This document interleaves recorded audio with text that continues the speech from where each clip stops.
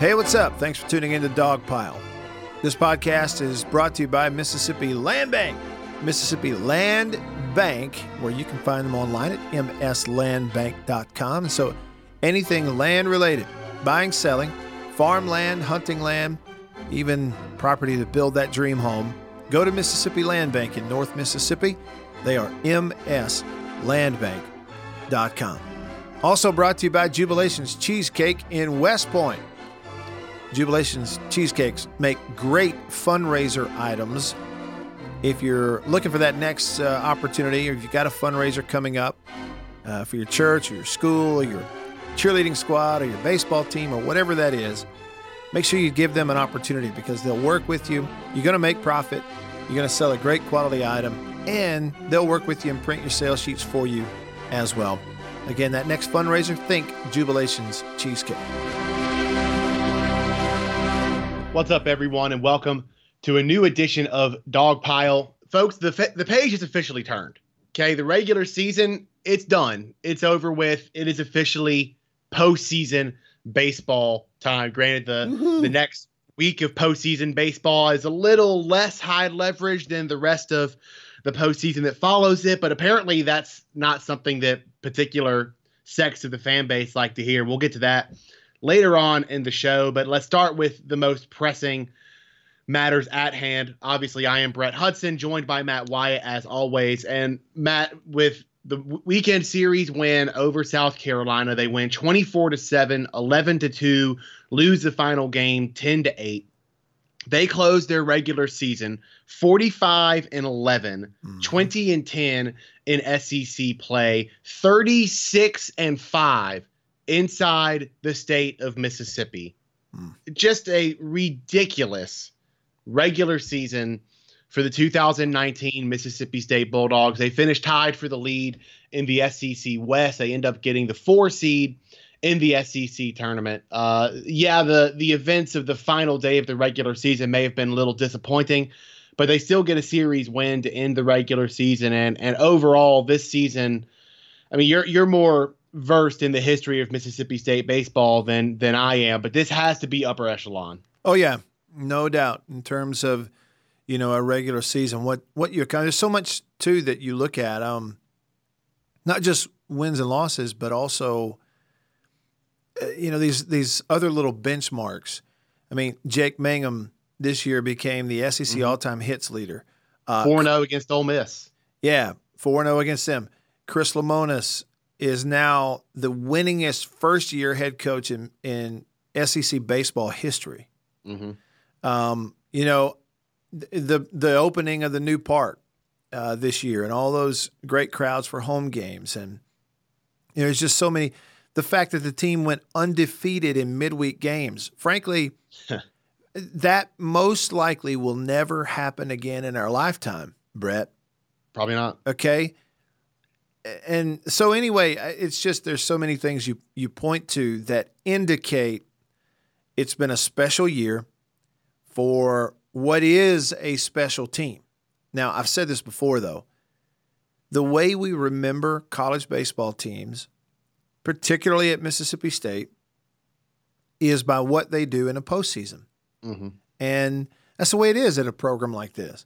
It's still, whatever happens shouldn't take away, though, from just how incredible this regular season run was and how resilient they were and focused they were in midweek games, all that stuff, because it really has been, a heck of a deal to watch. And your point about the undefeated in midweeks, it kind of adds to something I was thinking about the other day, and I can't really articulate it concisely and well yet, but I'm just going to kind of think out loud and hope you and the listener kind of understands what I'm getting at. This was kind of a drama-free season. Now, of course, Mississippi State fans, Mississippi State baseball fans, being as passionate and borderline insane at times as they are, they're going to create drama where a sport like baseball probably doesn't need it. Like, there was a lot of drama around that LSU series going the way it did, and then, of course, that Arkansas series, and a couple of scary moments with the bullpen here and there that may have cost them one game in a 3-game series. here and there. I mean, Elijah McNamee's injured. I'm sure there are some people freaking out about that. But for the most part, this was a pretty drama-free season. I mean, there were only, 2 losing streaks in this entire season? The 2 games at the end of the LSU series and then that Arkansas sweep? Yeah. I mean, it's incredibly uncommon for a baseball team to never really settle into a valley like these guys did. They would have their dip, but then they would immediately come right back up. That Southern Miss series comes to mind. The Tennessee series comes to mind. A lot of opportunities for them to kind of settle into a valley, and they never did. The Texas A&M series comes to mind too. It just never happened for this bunch, and it was just kind of a drama-free regular season. I mean, you look at the regular season that the folks at LSU are having, and state fans know that better than most, that team rode up and down because we happened to see one of those ups when they were here in Starkville for that weekend series. But those ups and downs, that now luckily they're kind of getting their stuff together here at the end of the season, and they just might host a regional out of it. But those ups and downs, it makes for a bumpy ride. It makes for a stressful ride, and it makes for a ride that, like LSU is having right now, where they go into their conference tournament thinking they're going to host a regional, but they're not 100% sure. Whereas Mississippi State, they kind of have a drama-free season other than just the occasional bump in the road that is unavoidable in a sport like baseball, and they know what their postseason situation is. They know they're going to host a regional. They're 99% certain they're going to host a super regional. That's just what they are, because they were able to keep this thing drama-free for the most part. And when your team is as good and as battle-tested as this one has been, since almost everyone on this roster was on last year's team, and many of them were on the 2017 team.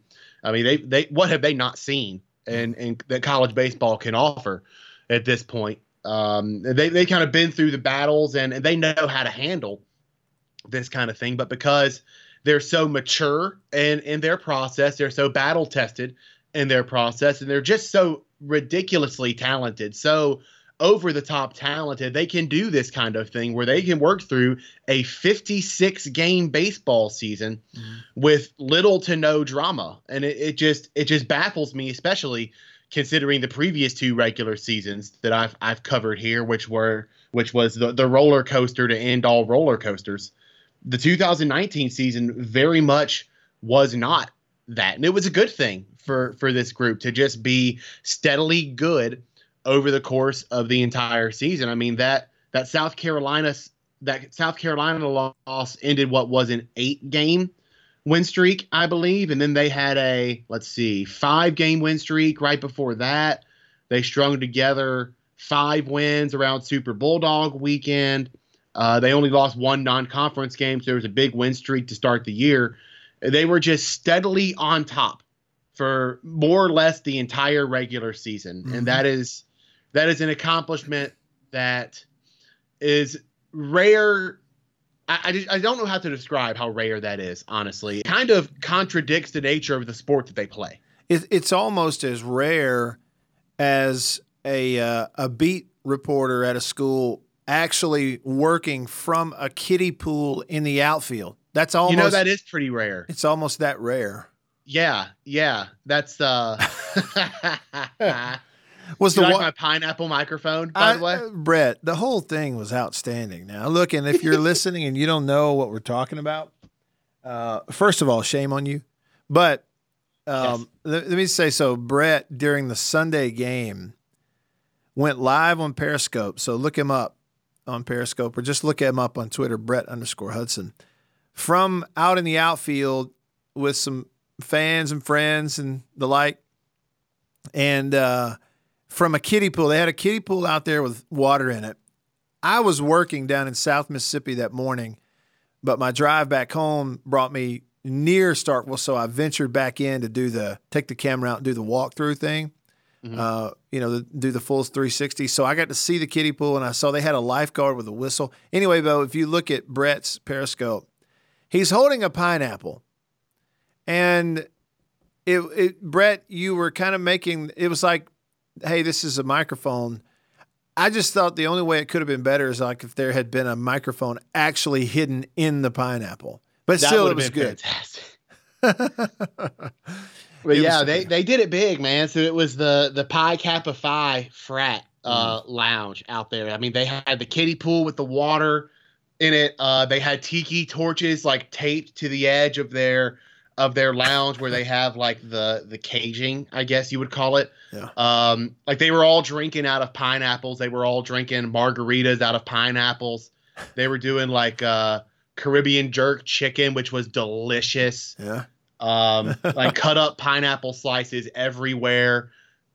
Just a heck of a time. How did they get enough water out there and in that pool for it to be basically ankle deep? Like 10 coolers and a trash can filled with water brought out there during the servicing time. That's the answer. That's great. A bunch of coolers full of water and one trash can. Well, yep. you do what you have to do. They say they did in one trip because they just had like 8 or 9 dudes just carrying coolers and trash cans full of water. So everybody made one trip and got the thing. You nailed it. It's about ankle deep in water. Yeah, right. Yeah. I walked up there with my camera and I said, "Hey, I want somebody to do a cannonball in here." And then the lifeguard blew the whistle and said, "Nope, no cannonballs." Now, when in the game was that? This would have been later on. This was after you were gone, Brett. So like, okay. I bring that up because as I was about to leave the lounge and go back to the press box and try to act like I'm an adult, that same lifeguard low key did a cannonball into that kiddie pool. I mean, he didn't go like full on ball up the body, but he definitely. So if you've been in the lounges in the outfield, you know they're kind of multi-layered. Like at the front is the lowest part of the lounge, and there's a couple of steps up to the top that forms the walkway around the back. And he like kind of step jumped his way down from the top level of that lounge. I mean, it's only 2 steps, so it wasn't like a serious jump, but did it into the pool and it splashed everywhere. It got a phone wet. There's water on the tarp underneath the kiddie pool. So it's funny that the lifeguard of the event blew the whistle and said no, considering he made a similar plunge earlier that day. What we've discovered is that the lifeguard is a different person on camera versus off camera. That's what we've learned.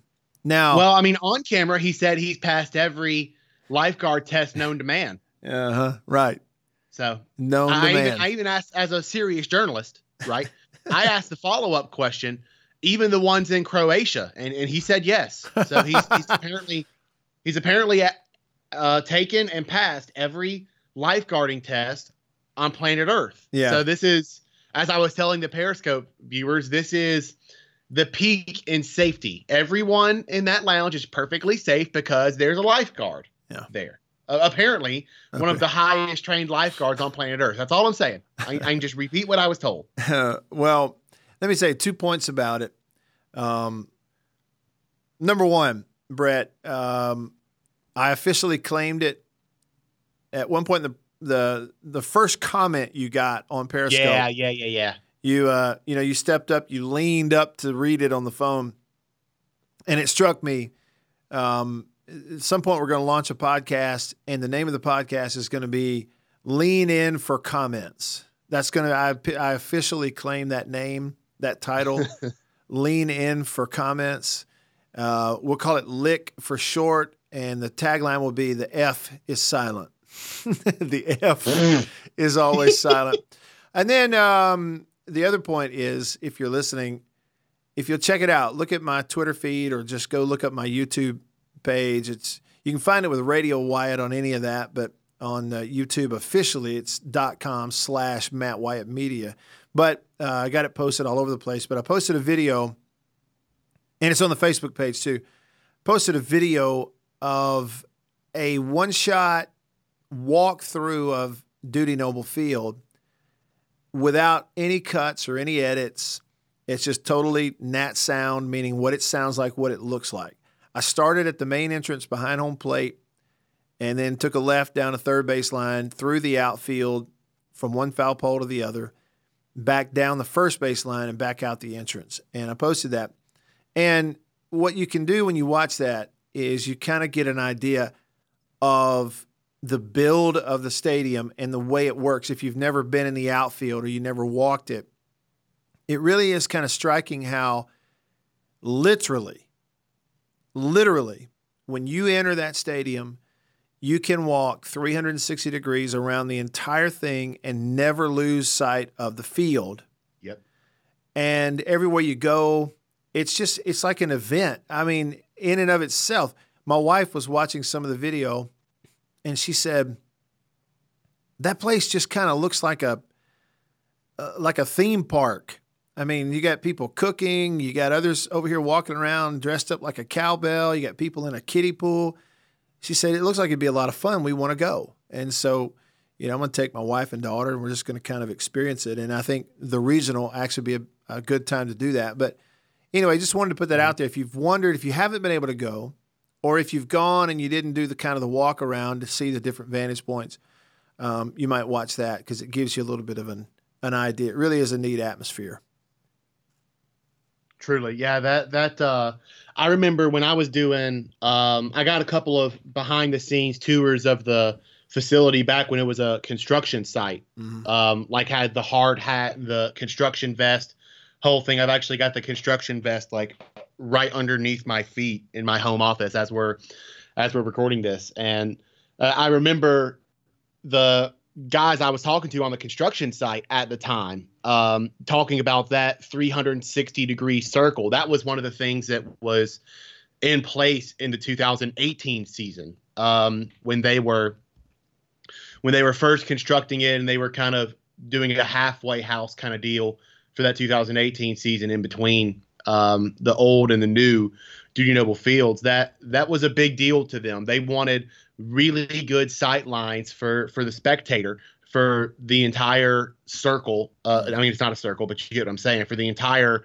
360 degree spectrum of that stadium. And they nailed it. I mean, other than the batter's eye, the batter's eye is the only place in the stadium where you can't see some part of the field from that concourse, that full circle concourse. And for those that haven't seen the video, you should. And for those that are kind of looking for different vantage points on the game, when you do come for a regional or in theory, a super regional, one of my favorite views in the ballpark, and I hope y'all experience this, is that bridge down the left field line in between the lounges and the concourse that kind of hovers over the bullpen.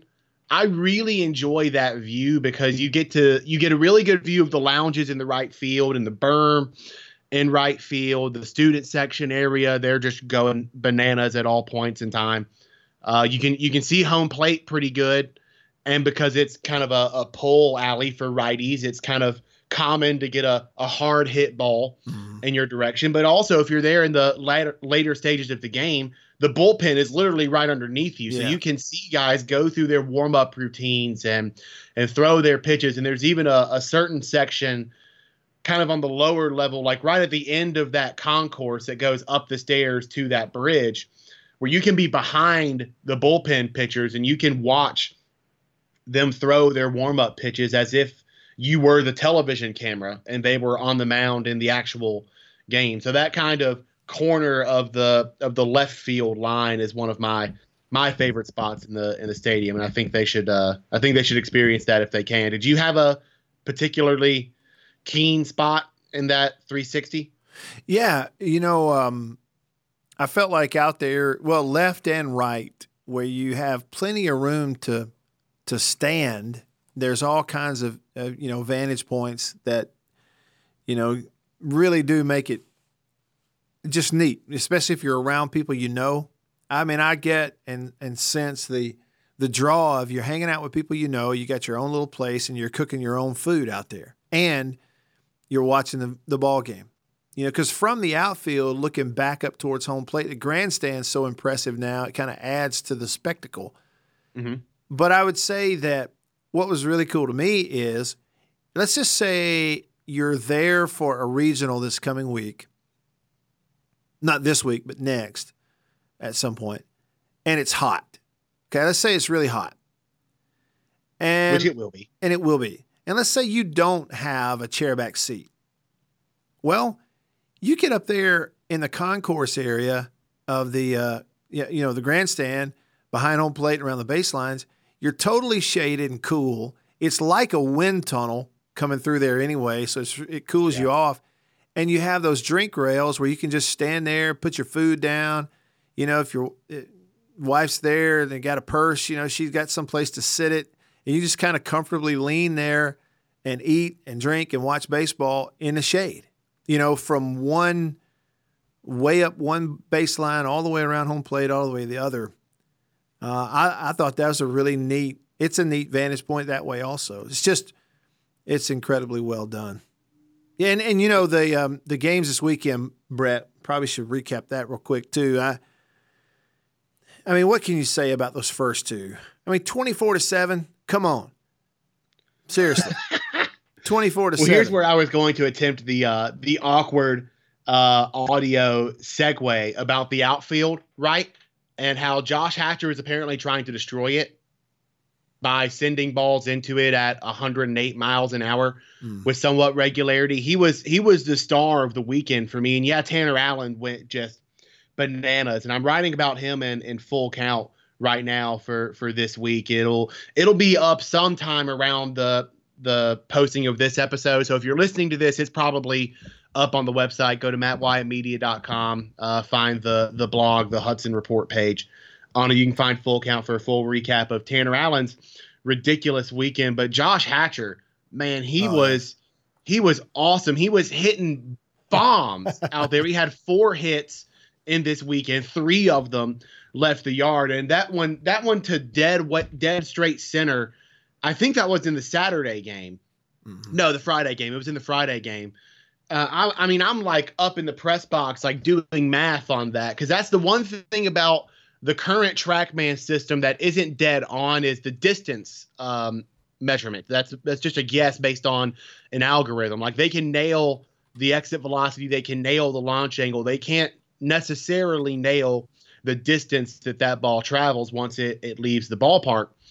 And I thought that estimate was low because the estimate was like 411. But here's the deal. That ball, it went dead away center. So that's 390 now. It used to be 400. Now it's 390. And it pelts the batter's eye, which is probably, at least 15 feet behind that center field wall, right? So that's at least 405. And there were people, shouts to Chad Dacus on this, Chad Dacus. I should know that. Yes, anyway, Dacus. He makes great tortillas out at One Tortilla Grill. That's my guy. He stands on the back level of his lounge to grill, right? Yeah. And he said that ball hit at head level out at One Tortilla Grill. So that top level of that lounge has to be at least 4 or 5 feet above the wall. The ball is probably what, like 8 feet? Yeah. High? So that ball, it's not preposterous to say that ball was 15 feet above the air or 15 feet above the ground at 405 feet away from home plate. Wow. He just hit nukes the entire weekend. And yeah, he got ate up by the sun a couple of times. But his right field was still more than enough for Mississippi State this weekend with Elijah McNamee out, particularly when he's hitting just nukes like that. What do you think of Josh Hatcher this weekend? One of the best things I saw after the Friday game, I called it with Bart on the SEC Plus. Hatcher was our post-game interview, where they put the headset on him down in the dugout and we interview. I know where you're going. Yes. And while Bart's asking him a question or whatever, Peyton Plumlee walks up in the shot and has a razor, sure enough, like a beard trimmer, actually has one. And while Josh is being interviewed by us, Peyton Plumlee began to, act as if he was giving him a shave, because Josh has the beard and the mustache and all that kind of stuff. So, yeah, right. Hatcher was getting a little touch-up beard shave from Peyton Plumlee during his interview there. That was a great moment. But in that Friday game, drove in 4 runs and had 2 home runs. And, it was just a shot in the arm. Yeah, and on the Sunday game, he lost 2 balls in the sun. You watch that and you go, again, look, if you're going to run into that and then have to figure out a way to remedy it, go ahead and run into it on Sunday against South Carolina instead of running into it on a Friday of your regional, Mm-hmm. So I was okay with, seeing that, kind of get that out of the way. But, yeah, he was just – they were locked in and good. And, again, it's example, I think, of focus and maturity and just night in, night out, the ability to go play good baseball. It's what led them to be undefeated in midweek games when you're not playing in front of a lot of people a lot of times and it's not intense. And it's why on the last weekend when the whole world's telling you this weekend doesn't really matter, you've already wrapped up a host and a national seed, it's why this team goes out there and puts up 24 runs on a Thursday night and 11 on Friday night, or 12 or whatever it was. And it's why, frankly, they're down big, 10-2 or whatever the heck it was at one point late in that game. They scored a bunch of runs late and almost won it. They come back and it's a 10-8 loss on the Sunday. It's just because this team, they approach every game the same way, and I think it's going to take them a long way in the postseason. You make a good point about Hatcher. This weekend, Hatcher kind of embodying that team-wide maturity and trust and approach. And honestly, Chris Lemonis made the same point talking about the weekend Hatcher had. Here's what Chris Lemonis had to say about Josh Hatcher after the Friday game. I think it was the Friday game. After the Friday game of that series against South Carolina. I think him and Coach Gotro a couple weeks ago made some small adjustments.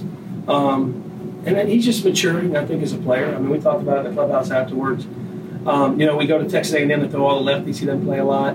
Lefties at Ole Miss. He's been in and out of the lineup. But different than maybe as a younger player, he just keeps working, keeps getting better. And Elijah gets hurt and he steps in and he's ready to go. And you're seeing him. He's a really good player. You're behind Tanner Allen and Elijah McNamee. So it's a tough spot to be in sometimes. But he's an important piece. He's had stretches in our season where he's been a big player for us. And yes, Hatcher, he did get beat up by the Sun a couple of times. I think that was in that Saturday game.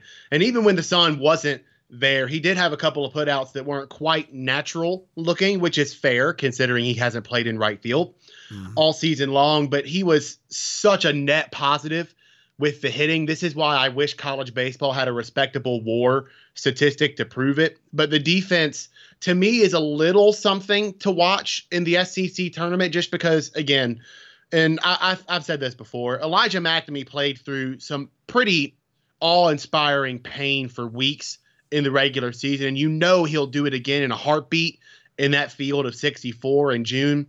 But if there were to be a complication, and if he did have to miss the first few games of this NCAA tournament, this is what you would have at your disposal with Josh Hatcher at right field. So you might as well know what you're going to get from that defensively, just in case he isn't hitting dingers every time he's up to the dish.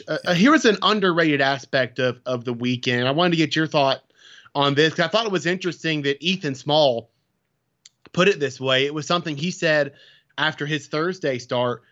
He got in trouble and he had to work through it. And he thought that was actually a good thing because that was something he has yet to do this year, which, I mean, it makes all the sense in the world when the guy's got a 1.84 ERA and he's striking out 15 dudes per 9 innings. He's given up 45 hits in 83 innings.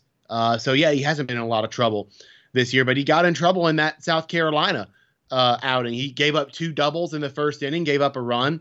That was something he hadn't had to do all year, and he admitted after the fact it was a good thing to have that happen and to force him to find his way through it. His words were, "I got better today." I thought that was an interesting vantage point out of Ethan and kind of an underrated aspect for him because now he's been through that this season with the arsenal of pitches and his approach for this season. He's been through that. He knows how to manage it and navigate it if it were to happen at some point in the field of 64, which when the competition gets bigger and the moment gets bigger, you assume it's going to happen at some point. Now he's been through it, and he thinks that's a good thing.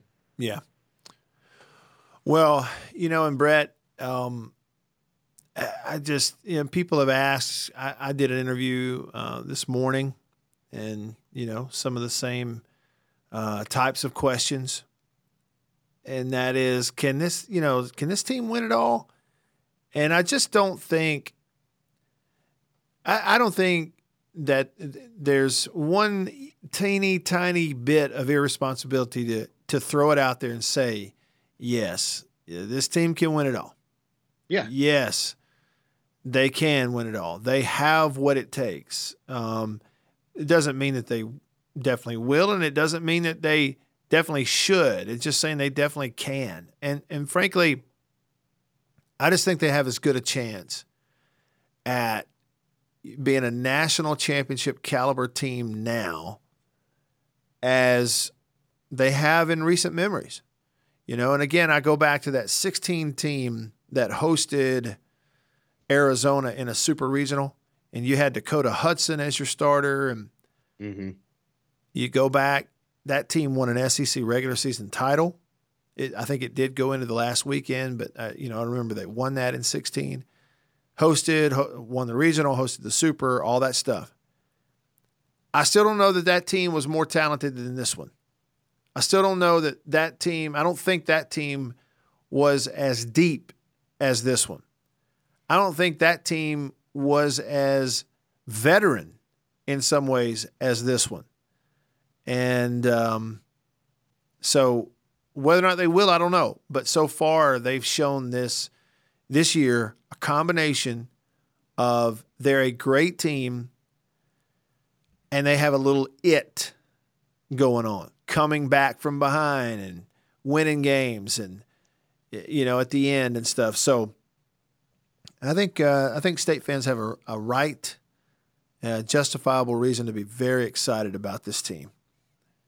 No, I think you make a good point about that 2016 team being what it was. Talent, that's to be determined. But your veteran point, I think you're right on, because look at some of the guys that made a big impact for that 2016 team. You look at guys like Nathaniel Lowe, right? Blake Smith, Jack Kruger. These are all guys that had big impacts on Mississippi State in their time, and they were all new. They were all transferred in. Jack Kruger from a JUCO in California, Nathaniel Lowe from a JUCO in Florida, and Blake Smith from Shelton State in Alabama. And then there was also another new guy on that team. Maybe you've heard of him, a little kid from Jackson Prep, switch hitting outfielder. Do you know who I'm talking about? Yeah, is this a good trivia question? I think it's a pretty good trivia question. Yeah, sure. Yeah, freshman outfielder from Pearl, switch hitter. He was new on the team. I think he did something pretty impressive. He's okay at this game, I guess. He's okay, yeah. Yeah, but yeah, he's you make a good point that this team is probably more veteran than that 2016 team was, particularly in the lineup in the field. And while I wasn't here to cover the 2016 team, so I don't want to speak in absolutes on something I didn't see with my own eyes, but I'm perfectly open to this 2019 team being more talented than that 2016 team.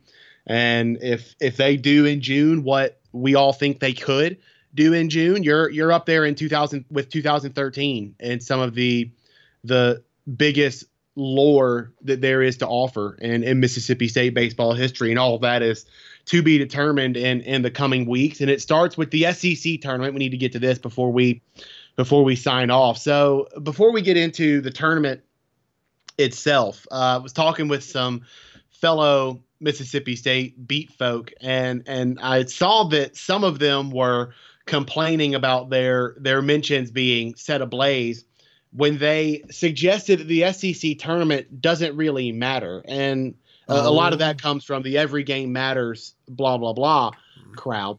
But I don't want to say shocked, but I was kind of surprised to see that sentiment so prevalent, because we've seen it time and time again where through 56 games, for the most part, you kind of prove what you are. Mm-hmm. And Mississippi State has proven itself to be a top 8 national seed. Like, they don't really have anything at stake here. There are teams out there, unless you're on the bubble of being in the tournament, on the bubble of hosting a regional, or on the bubble of hosting a super regional, the SEC tournament, it doesn't really impact what you are. Mm-hmm. because all of this regular season, what you're trying to do is set yourself up best in that field of 64. You're trying to be in it, you're trying to host something in it, or you're trying to host all of it. Mm-hmm. Whether you're a 2, 3, or 4 in a regional or what regional you're in doesn't really matter as long as you're in the tournament, as long as you're hosting something or you're hosting all of it. Those are the 3 hurdles to clear. Everything in between those things, it isn't really consequential in my opinion. When you see 2 seeds and 3 seeds come out of regionals and super regionals all the time, that kind of leads credence to that. So this is a big opportunity for teams like Florida and Tennessee and Missouri, who have to kind of solidify themselves as NCAA tournament teams, and teams like LSU, who really need to solidify themselves as a regional host. But when you're someone like Mississippi State, Vanderbilt, Arkansas, teams of that ilk, and Georgia as a 3 seed, who've kind of proven themselves to be both regional seeds and super regional hosts, I don't know that this is really all that high leverage of an event. Yeah, right. Well, I would say I totally agree with you. You know, I do. I totally agree. I just found it weird that sentiment was out there, you know? What?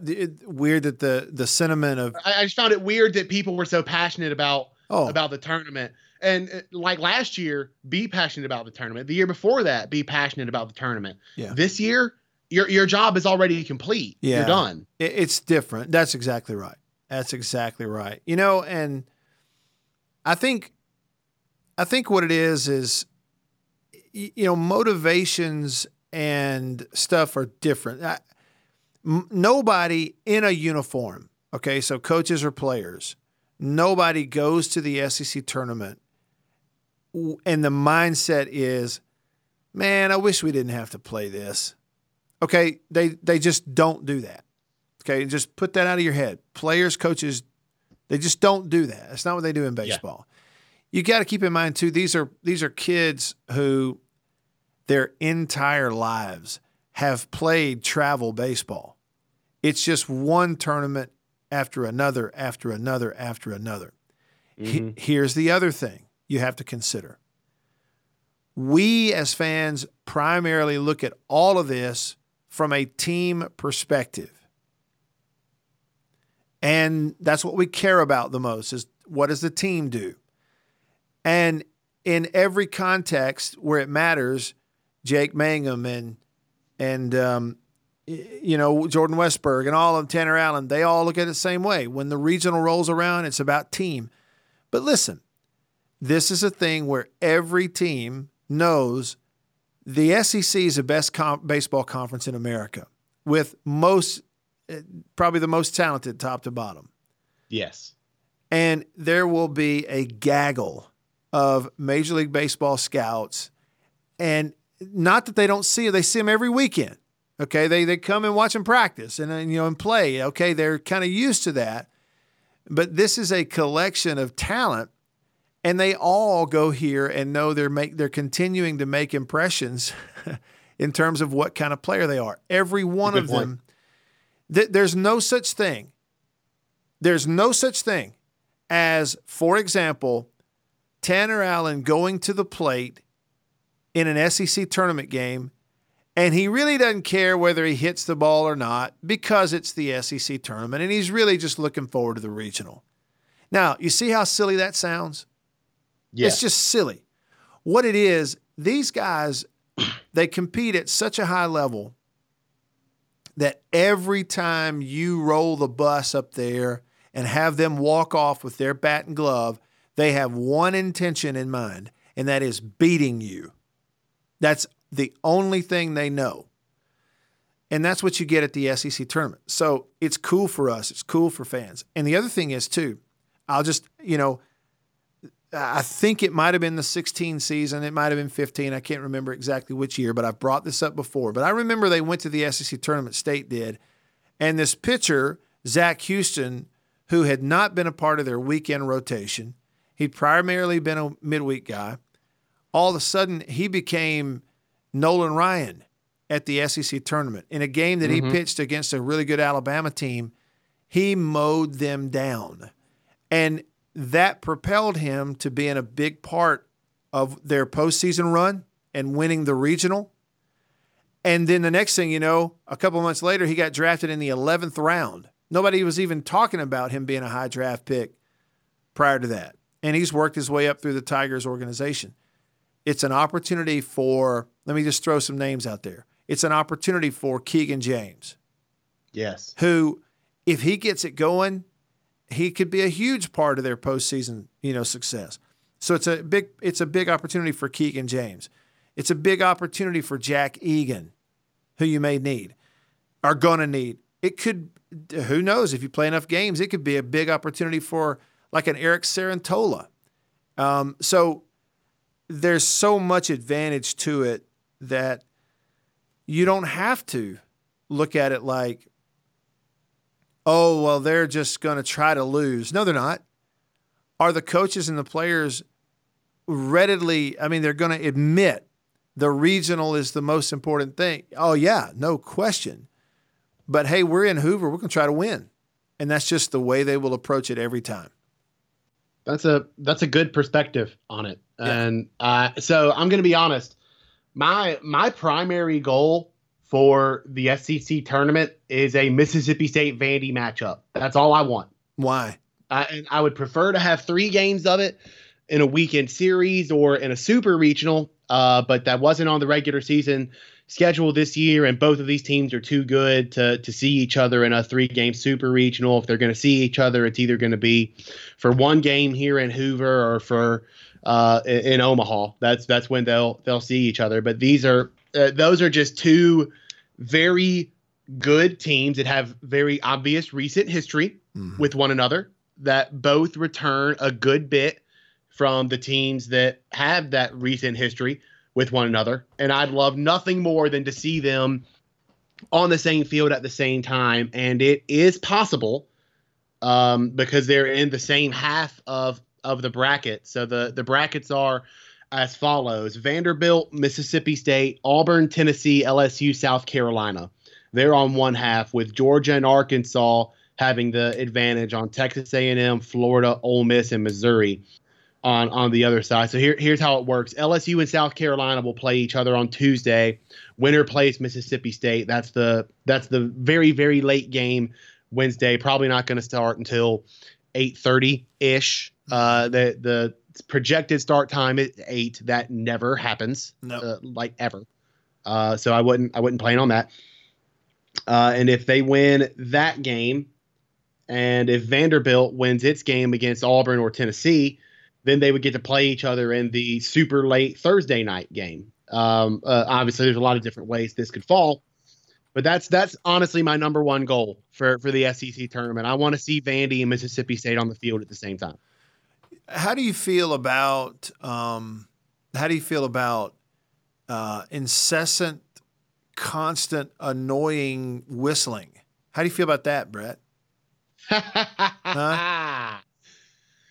Oh, so I'm going to be honest.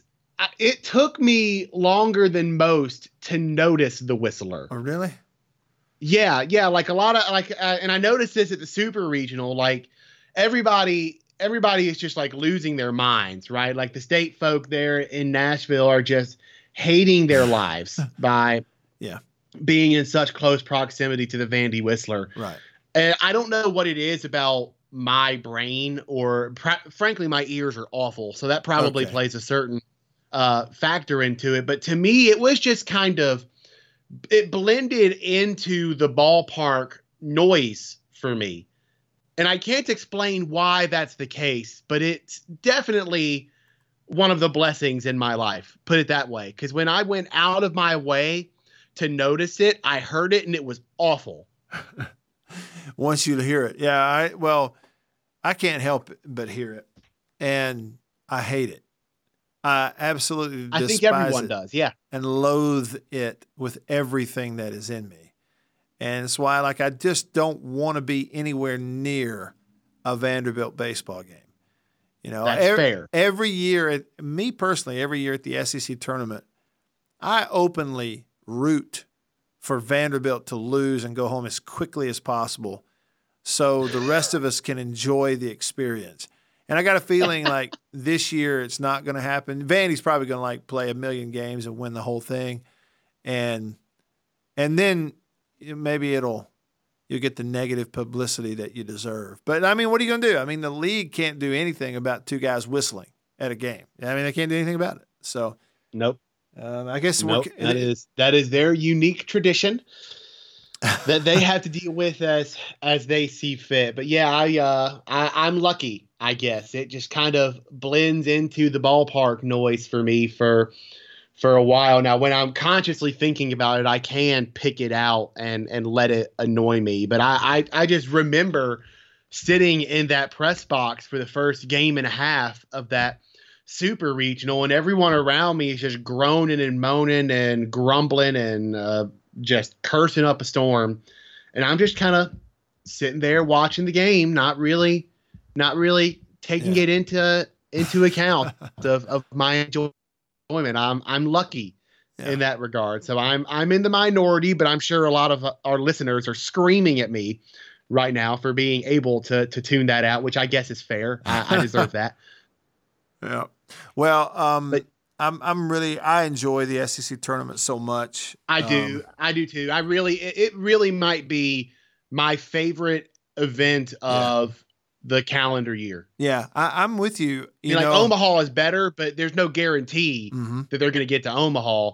There's almost a guarantee that they're going to get to the SEC tournament every year, considering how bad Alabama is. That just means there's one spot left for grabs in terms of not getting there. So Hoover is more or less guaranteed most years. And since it is, this really might be my favorite annual event on the calendar. Yeah, no, I'm with you. I just, you get all the teams there, you run the multiple games in a day. For me, selfishly, it's drivable, so I don't have to fly. It's home. It's near home. My dad comes up and he will this week. We'll spend the week together watching a bunch of baseball. We'll stay, we'll share a hotel room, get to spend some time together, and that kind of thing. Do the radio show there. So I'm going to do the radio show there Tuesday through Friday. And, it's just a fun week. Really, it's going to be hot this year. Temperatures in the 90s every day. So sunscreen and big hats and all that kind of stuff. But anyway, late game for State. I was there with Dad in 2013 and watched every single pitch of a 17-inning marathon game that finished at about 2:30 a.m. between Mississippi State and Missouri. It finished 2-1. Mitch Slaughter drove in the winning run at like 2:30 a.m. Yeah, 17 innings. And I remember like we got to a point where it's like we're past midnight and we're like, we might as well stay for the whole thing. We're already here, Yeah. And there was a play at the plate late in that game. So I'm going to guess it was in the extra innings. Umpire called Mississippi State out at the plate. My dad and I and other fans, we were convinced that the runner was safe. And so we really got on the umpire's case. I mean, we really, really let the umpire have it. And I just remember the next morning getting back to the room and watching the replay, and the umpire was totally right. He absolutely made the right call. And I remembered how bad I felt for just riding him like that when I know he could hear it, but he just ignored us.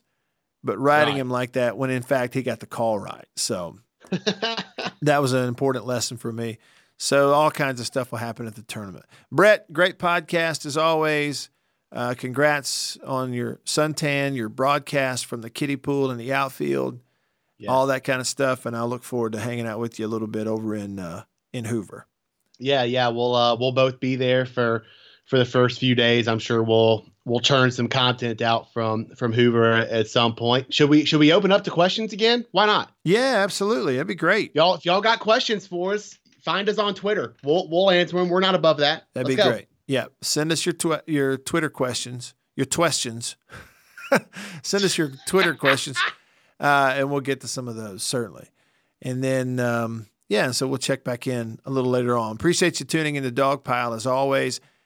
Shouts to the young lady in the right field seats just in front of the kiddie pool. She was one level down, who made sure that she told me and wanted me to tell Brett how much she enjoys listening to the Dog Pile podcast. So shout out to you.